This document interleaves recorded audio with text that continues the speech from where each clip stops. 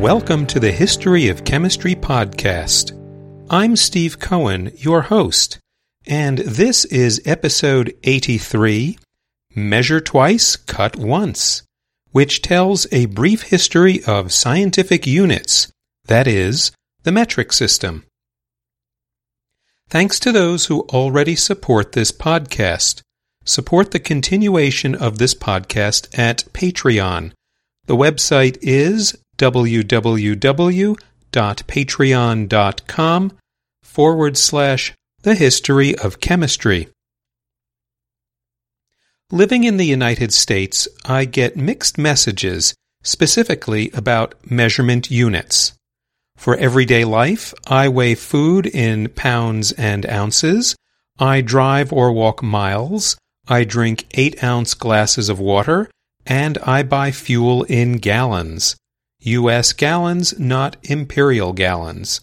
But as a chemist in the laboratory, and whenever I travel to other places, food is weighed in kilograms, distances are kilometers, I drink 250 milliliters of water, and fuel is in liters.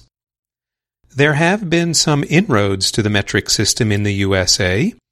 Photographic film is measured in millimeters. Wine and fizzy drinks are sold by the liter or milliliter, and nutrition labels list sugars and protein in grams. The scientific world uses exclusively the metric system, and this episode will talk something about its history. One of the first people to invent a universal set of units to describe the world was English Anglican clergyman John Wilkins in 1668. By this time, natural philosophy was becoming a thing in Europe. Robert Boyle and friends were active in Britain, and Wilkins himself was interested in experimental science.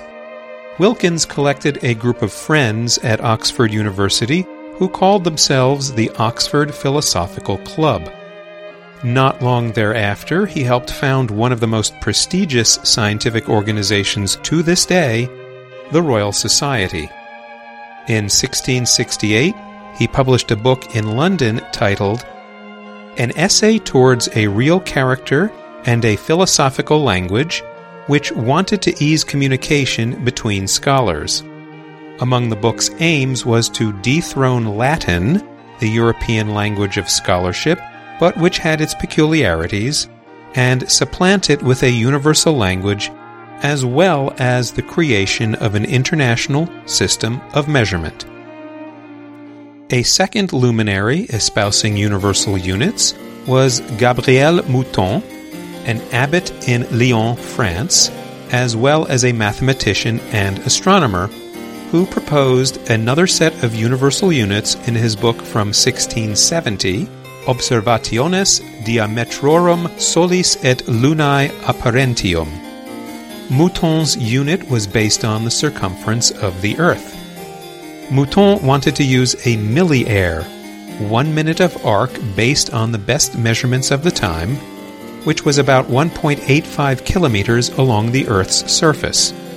He divided the milliare into 10 centurias, 100 decurias, 1,000 virgas, which is about 1.85 meters, and so on smaller. Mouton gained support from astronomer Christian Huygens, and you may begin to see something familiar in the way the units are set up. But again, interest didn't translate into active usage.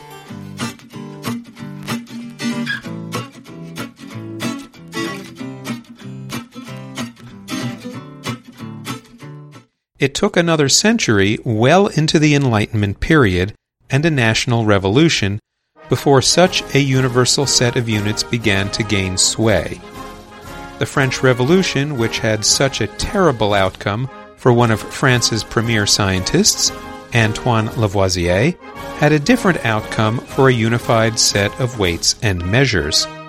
Charles Maurice de Talleyrand-Périgord, a French bishop who became excommunicated and secularized, and a respected diplomat commonly called Talleyrand, sponsored legislation in the French Revolutionary National Assembly to create a better system of measures in 1790. The French Academy of Sciences came up with a variation of Mouton's idea, that is, to use a segment of the Earth's circumference, specifically 1/10,000,000th of the quadrant from the equator to the North Pole. That segment was called the meter, which is spelled M-E-T-R-E in most of the world, but M-E-T-E-R in the USA now. Units for volume, area, and mass were all derived from this meter, so the units were related directly to each other. For larger and smaller units, just multiply or divide by 10, which makes arithmetic and moving decimal points around very easy. The name meter comes from the Greek word metron, meaning measure. The physical standard wasn't merely any quadrant of the Earth, but that quadrant from equator to North Pole running through France, obviously, specifically near Dunkirk in France and the city of Barcelona in Spain. Two surveyors, Jean-Baptiste Joseph Delambre and Pierre-François André Machin, worked for 6 years and harassment and even arrest to get their best measurements of that quadrant, and ultimately forgot to include the fact that the Earth isn't a sphere, but really squished flat a little top to bottom because of its rotation. But a meter they got, and that's what was sent for approval. How is a unit of mass based on length? Like this. Take a cube of water, 1/100th of a meter on a side, that is 1 centimeter on a side. Weigh it. That's 1 gram. Of course, you do have to specify the temperature because, as water heats up from 0 degrees Celsius, it first contracts a bit till it reaches 4 degrees Celsius, then expands till it starts boiling at 100 degrees Celsius. So we use water at its highest density, at 4 degrees Celsius for the cubic volume. How about a unit of volume itself? Take a cube of 1/10 meter length on each side, and that's 1 liter. Liter is spelled L-I-T-R-E in most of the world, and L-I-T-E-R in the USA. Temperature we've already hinted at. We use a scale, originally called centigrade or 100 divisions, from the freezing point of water at 0 to the boiling point of water at 100. So now we have our decimalized common weights and measures for commerce and natural philosophy, volume, mass, and even temperature. What about time? Time, since the ancients, has its own weird system, with 1 day divided into 24 segments, hours, subdivided by 60 into minutes, and again by 60 into seconds. 1 month, originally based on the moon's phases, isn't exactly 30 days, and 1 year isn't exactly 365 days. So this scheme really needs some simplification. Or so the French thought at the time, which went on a decimalization rampage. In 1793, the French government decided to drop the traditional time units and go for a metric-style system. Let me try to explain this brief foray into decimal time. 1 year was divided into 12 renamed months, not decimal, each of which had 30 days, also not decimal. The extra 5 or so days were eventually named jours complémentaires, complementary days, used as holidays with fun names like Day of Virtue, Day of Genius, Day of Work, Day of Reason, Day of Reward, and Day of Revolution.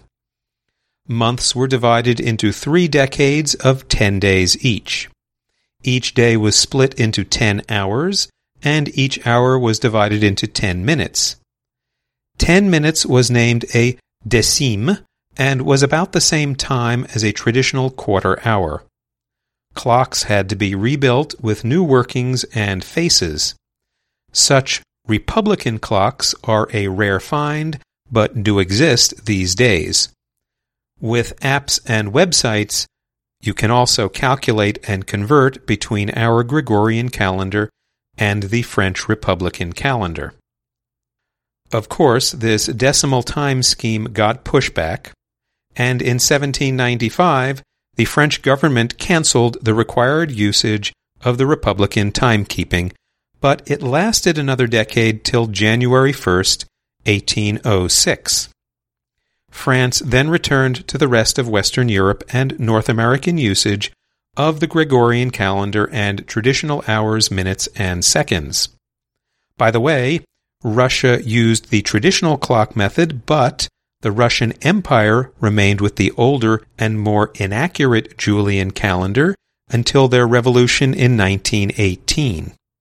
If you do genealogy in the old Russian Empire in the 19th century, you need to account for the differences in calendars, about a week and a half, between the Julian and Gregorian calendars. We'll be right back.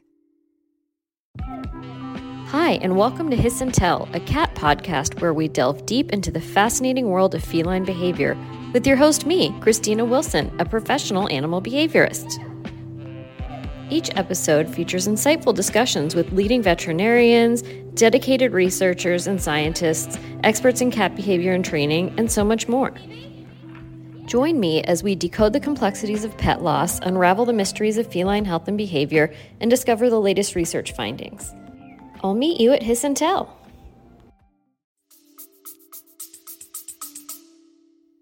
It was at this time, too, that metric currency became the rage. The new USA was heavily influenced by the French philosophy and soon had dollars divided into 100 cents.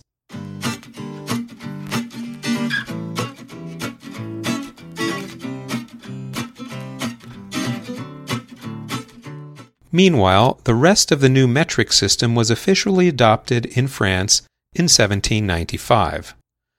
From 1798 to 1799, there was a conference including dignitaries from Italy, Spain, Denmark, Switzerland, and Netherlands to support the metric system and create physical prototypes. Using the new metal platinum, actual standards were made for the meter and kilogram, 1,000 grams. They gained official usages in France on December 10, 1799.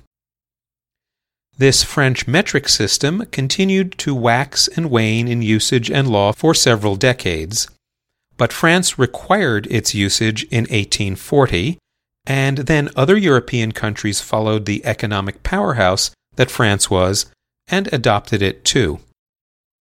By the 19th century, international trade and technology became even more important, so international measurement standards also became crucial. With that in mind, even the physically isolated USA adopted legally the metric system in 1866, noting that it was, quote, lawful throughout the United States of America to employ the weights and measures of the metric system in all contracts, dealings, or court proceedings, unquote. Ironically, as the U.S. Metric Association notes on its website, what Americans call the English system has never had legal status in this way, and not until 1893 were these English units defined, but only in terms of metric units.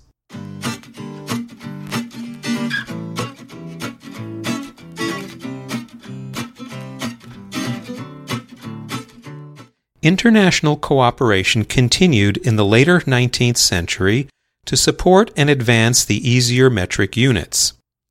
17 countries, including the USA, signed the Convention du Mètre, the Treaty of the Meter, on May 20, 1875, with 22 articles, which I shall not read. These countries were the USA, Germany, Austria and Hungary, Belgium, Brazil, Argentina, Denmark, Spain, France, Italy, Peru, Portugal, Russia, Sweden and Norway, Switzerland, the Ottoman Empire, and Venezuela. The ultimate governance scheme is that the General Conference for Weights and Measures runs an International Committee on Weights and Measures, which organizes an International Bureau of Weights and Measures. Prototypes from the French originals were fabricated and sent to governments that ratified the convention around the world. Metric use continued to grow through the end of the 19th century. By 1900, 35 countries were signatories.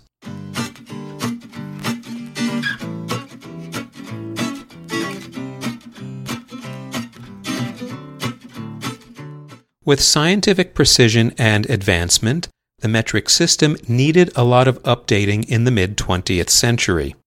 So, the General Conference on Weights and Measures did just that in 1960. They created 6 basic units within the renamed Système International d'Unité, International System of Units, or SI for short.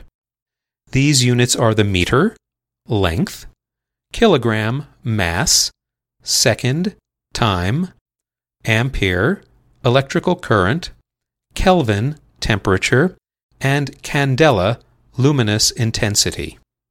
We've already discussed the original basis for the meter and kilogram. The second is the traditional short time unit. The ampere is a unit for amount of electrical current, something which wasn't known in the 1790s and didn't become a real thing till the 19th century, and not even understood till the 20th century with the discovery of electrons.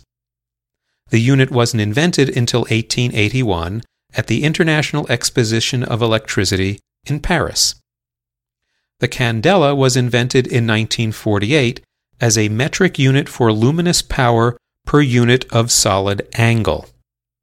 The Kelvin is the same size degree of temperature as the centigrade scale, now the Celsius scale, but starting at the coldest possible temperature with no molecular motion, absolute zero. By 1971, the General Conference added one more basic unit, the mole. Now, you may have realized that until now, I have not mentioned the mole at all in this podcast, and this is a deliberate choice on my part. Introductory chemistry classes spend hours drilling test questions and quiz problems on converting mass in grams into moles of substance. This often seems to cause trauma and panic attacks in chemistry students in high school and their first year of university. Hence, I chose deliberately to avoid even speaking the word. But now I cannot avoid it any longer. The mole is just, as my father of blessed memory, himself a chemistry professor for 40 years, used to say, a number of particles or objects, like a dozen or a gross. We can speak of a dozen eggs, a special name for 12 eggs, but we can also have a dozen of any other objects. A baker's dozen is 13 objects. A gross is 144 objects. A mole is just an unimaginably huge number of objects because the objects we typically speak of in chemistry are so small as to be invisible. Atoms and molecules. That number is a specific number, but it's not based on 12 or a power of 10. By 1971, when the mole was officially added to the international system, the International Bureau of Weights and Measures defined 1 mole of particles as, quote, the amount of substance of a system which contains as many elementary entities as their atoms in 0.012 kilogram of carbon-12, unquote. Therefore, 1 mole of carbon-12 has a mass of exactly 12 grams. What then is that number of carbon-12 atoms that make up a mole? It turns out that 6.022 with more digits past that decimal point times 10 to the 23rd power atoms, molecules, or any other particles you care to choose are a mole of particles. It's not an obvious number because it is ultimately based on measurements, not on derivations and powers of 10. The number itself has a name, like dozen, thousand, or googol, 10 to the 100th power. That number for the mole is called Avogadro's number, symbol capital N, subscript capital A, named for Amedeo Avogadro, the Italian chemist decades ahead of his time. Avogadro posited that, in all gases at the same temperature and pressure, the number of molecules is the same, which wasn't accepted in chemistry till after the 1860 Karlsruhe Conference, which he never lived to see. The name mole itself comes from German. It appeared in an 1897 English translation of Georg Helm's The Principles of Mathematical Chemistry, originally spelled M-O-L. See page 6 of the book. Helm's word came about through Wilhelm Ostwald in 1893 in his textbook Hand- und Hilfsbuch zur Ausführung physiko-chemischer Messungen from the German word for molecule. See page 119.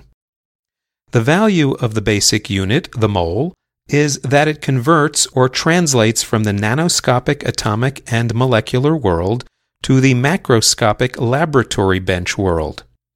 If we talk about hydrogen gas and oxygen gas in the reaction 2H2 plus O2 gives 2H2O, we may talk equally about 2 molecules of hydrogen gas plus 1 molecule of oxygen gas makes 2 molecules of water, or 2 moles of hydrogen gas, which weighs 4 grams, plus 1 mole of oxygen gas, which weighs 32 grams, makes 2 moles of water, which weighs 36 grams.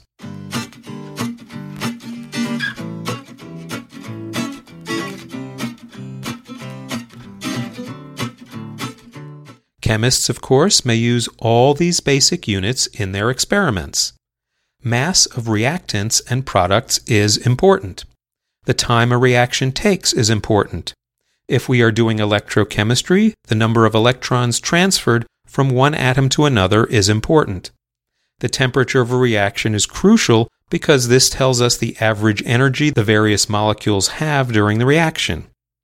The volume of a solution is important because we need to know the concentration, amount per volume, of the reactants.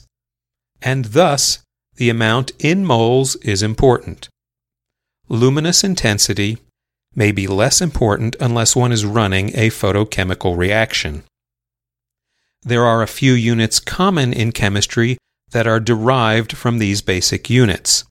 One example is the Dalton, which is 1/12 the mass of the carbon atom, or approximately 1 hydrogen atom. Biochemists are particularly fond of reporting masses of macromolecules like proteins in kilodaltons, that is, thousands of daltons. Another example is molarity of a solution. This is how chemists usually report concentration of some substance dissolved into a solution, so the unit is moles of substance per liter of solution. You might have a bottle of 2 molar sulfuric acid, which means that there are 2 moles of sulfuric acid in every liter. A third example is the angstrom, a unit of length. 1 angstrom is 1/10 of a nanometer, or 1/10 billionth of a meter, and is very conveniently near to the size of a small atom and the length of a chemical bond. Sometimes bond lengths are quoted in angstroms, or sizes of molecules in angstroms. The unit is named for Swedish physicist Anders Jonas Ångström, but it's technically not part of the international system of units.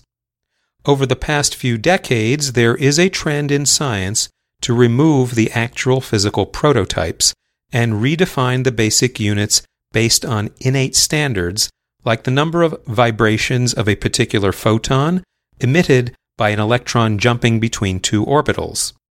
But the units still remain and are a cornerstone of chemistry and all scientific enterprise. They make it easy for all chemists around the world to understand the conditions under which an experiment is run, and so they can reproduce it as needed, just as names for elements and compounds have been standardized through IUPAC. In our next episode, we discuss an entirely new method of seeing surfaces down to individual molecules and even atoms, the method of scanning probe microscopy. Until then, brave the elements. Thank you for listening to the History of Chemistry podcast.